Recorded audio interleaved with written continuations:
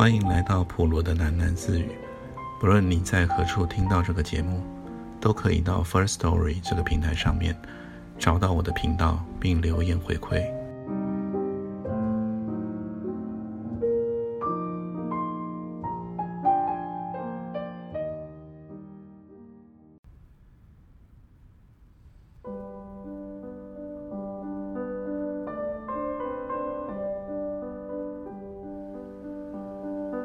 第9章，滬上淑媛。滬上淑媛这名字是贴着王启尧起的，他不是隐居明星，也不是名门闺秀，又不是倾国倾城的交际花。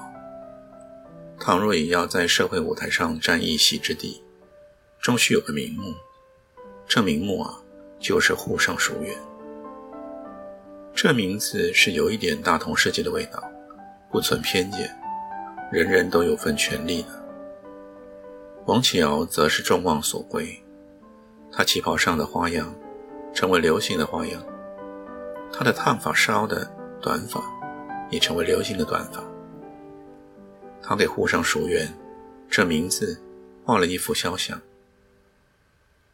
滬上淑媛是平常心里的一点虚荣，安分守己中的一点风头主义，它像一桩善举似的，给每一个人都送去了一点幻想。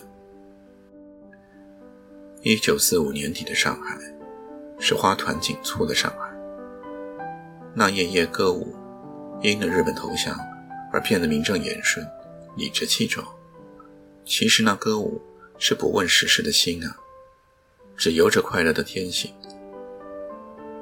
橱窗里的时装，报纸副刊的连载小说，霓虹灯，电影海报，大减价的横幅，开张致喜的花篮，都在放声的歌唱。这城市高兴的不知怎么办才好。滬上淑媛也是欢乐的乐章，是寻常女儿的歌舞。她告诉人们，上海这城市不会忘记每一个人的，每一个人都有通向荣誉的道路。上海还是创造荣誉的城市，不拘一格，想象自由。它是唯恐不够繁华，唯恐不够荣耀。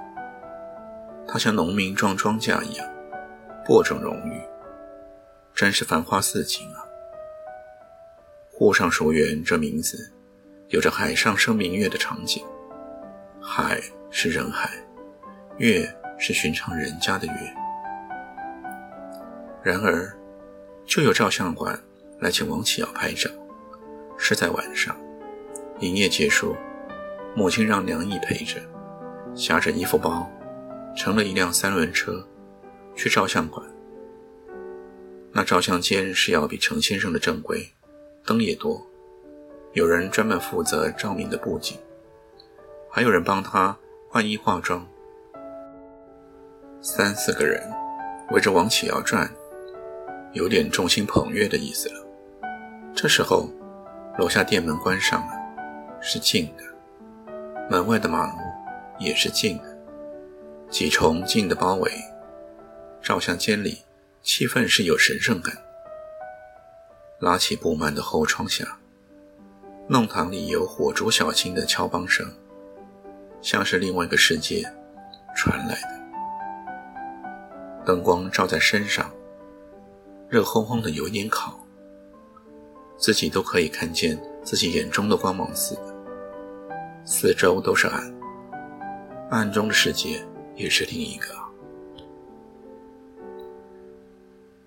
在照相馆橱窗陈列出来的照片是要华丽的多，去参加晚会的装束，但这华丽是大众化的华丽，像婚纱出租似的，心都是各自的心，这明摆着是作假的华丽众所周知，倒也不骗人，这照相馆橱窗里的华丽也是怀了一些未圆的梦熟媛的梦还怀着争取，也是熟媛的争取。上海生活风儿的王启尧是生活中的淑媛，那橱窗里的王启尧是幻想中的淑媛。两者都是真人，前者是入心的，后者是夺目的，各有各的归宿。橱窗里的王启尧将那可人的乖藏进了心里去，把金石做在脸上，比世人都站得高似的。他脸上是冷冷的，心里却是热切的，想得到人们喜欢的。这是王启尧喜欢的自己，特别的合他口味，还给了他自信呢。那陈列他照片的橱窗之前，他是不再经过，这也是一个矜持。那大照片标出了他的名字，题为滬上淑媛王启尧，他的名字便随风而走。王启尧却依然顾我，晚上拍照睡觉迟了，第二日早上也还准时到校。学校举行恳亲会，要他上台给老校友献花，他推给了别的同学。有好奇的同学问他照相的细节，他则据实回答，不渲染卖弄，也不故作深奥。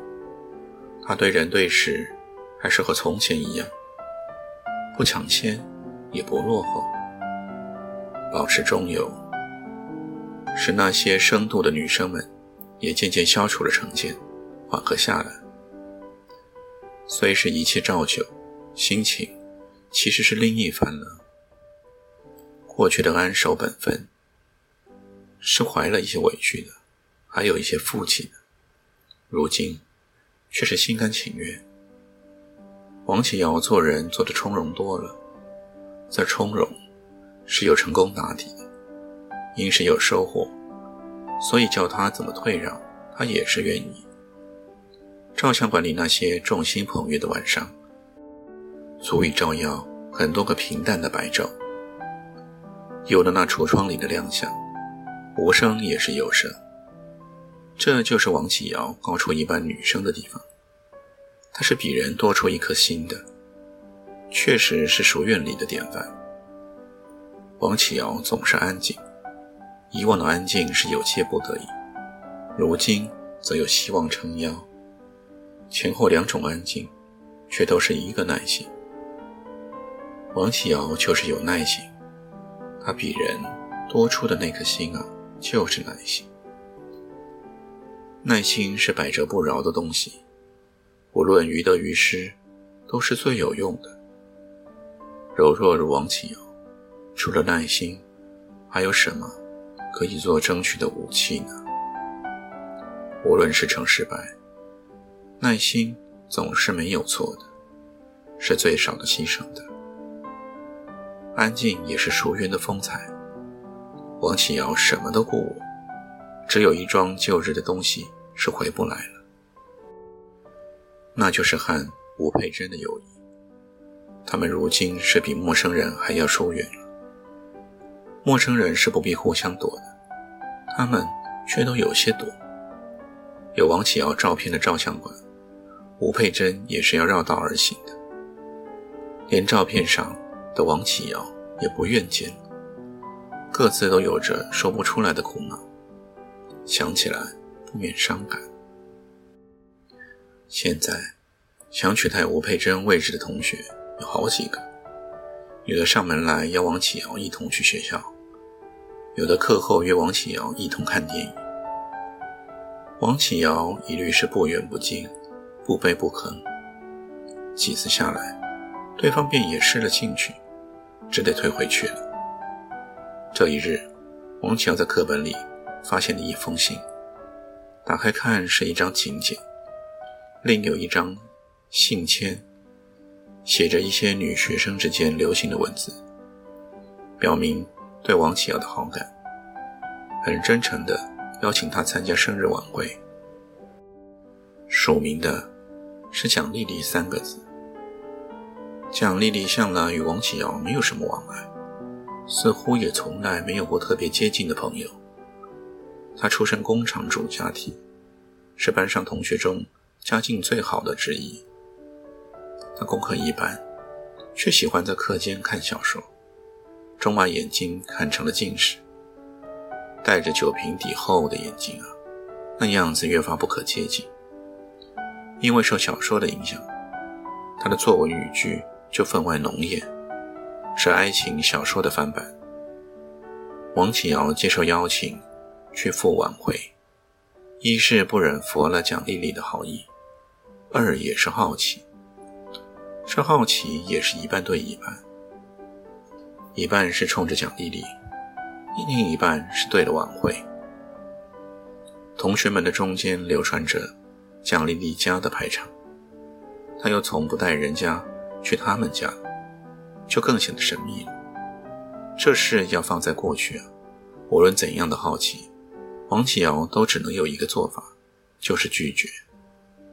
他是不会把自己奉献给别人的热闹里面的。可如今他却不那么在意了。再说，谁知道呢？说不定到头来人家的热闹反过来奉献给他的。王启尧心里决定去参加晚会，就想同蒋丽丽说一声，可蒋丽丽明显在回避。下了课便匆匆地出了教室，指着桌上有一本翻开的书。那敞开的书页是在向王启尧也讨一封信钱，欲言又止的样子。王启尧有意不称他的情，他不喜欢这种文艺腔的把戏。那些写在纸上的字句总有一点叫他肉麻。蒋丽丽回到课堂，面对空着的书页，现出失望的表情。王启尧有一点心中暗喜的，一直挨到了放学，蒋丽丽抢先出了教室，头不回地往前走。王启尧追上去，叫了她一声，她抖得涨红了脸，很久，也很坚定，是迎受打击的样子。不料王启尧却说道，那天他一定去祝贺生日快乐，还谢谢他的邀请。他的脸更红了，眼睛里好像有了泪光，蒙蒙的。第二天，王启尧又在书本里看见一页信签，浅蓝色，角上印花的那种，写着诗句般的文字，歌颂的是昨晚的月亮。王启尧不免心里有些腻。过了几天，生日的那晚就到了。王启尧准备了一对束发辫的缎带做礼物，宿舍旗袍外罩了格子的薄呢秋大衣，头发上面箍了一条红发带，画龙点睛的效果。直到他8点，他才离开家门。他去也是打算蜻蜓点水，一到就走的。临到这一日，他心里忽觉没了底，不知等待自己的是什么。他和蒋丽丽又不熟，倘若有吴佩珍作伴就好了。吴佩珍就像是很久以前的事，想起来不由满心惆怅。他在自己的朝北房间里等待8点钟的到来。这时间弄堂里已是一片寂静，有些声响也是入夜的声响，天井里的水声，自鸣中的报时声，无线电里播的是夜曲。这一刻的静，由不得人寂寞心来，还疲惫心来。一天已到了尾声，他却还有一个未完成。8点钟他走出家门，弄里的一盏电灯洒下的不是亮，而是夜色。街上的灯也还不足以驱散在弄口涌出的暗，霓虹灯更是夜空里的浮云。人是灯影那样的东西。蒋丽丽的家住在背近的马路，一条宽阔的弄堂。弄堂两边是2层的楼房，有花园和汽车间，也是暗和静的。但那暗和静却是另一番的声色。蒋丽丽家的窗户拉着窗帘，那窗帘上的光影似是要比别家的活跃。王启耀以为他是晚会迟到的艺人，可却有汽车从他身后越过，停在了蒋丽丽家的门前。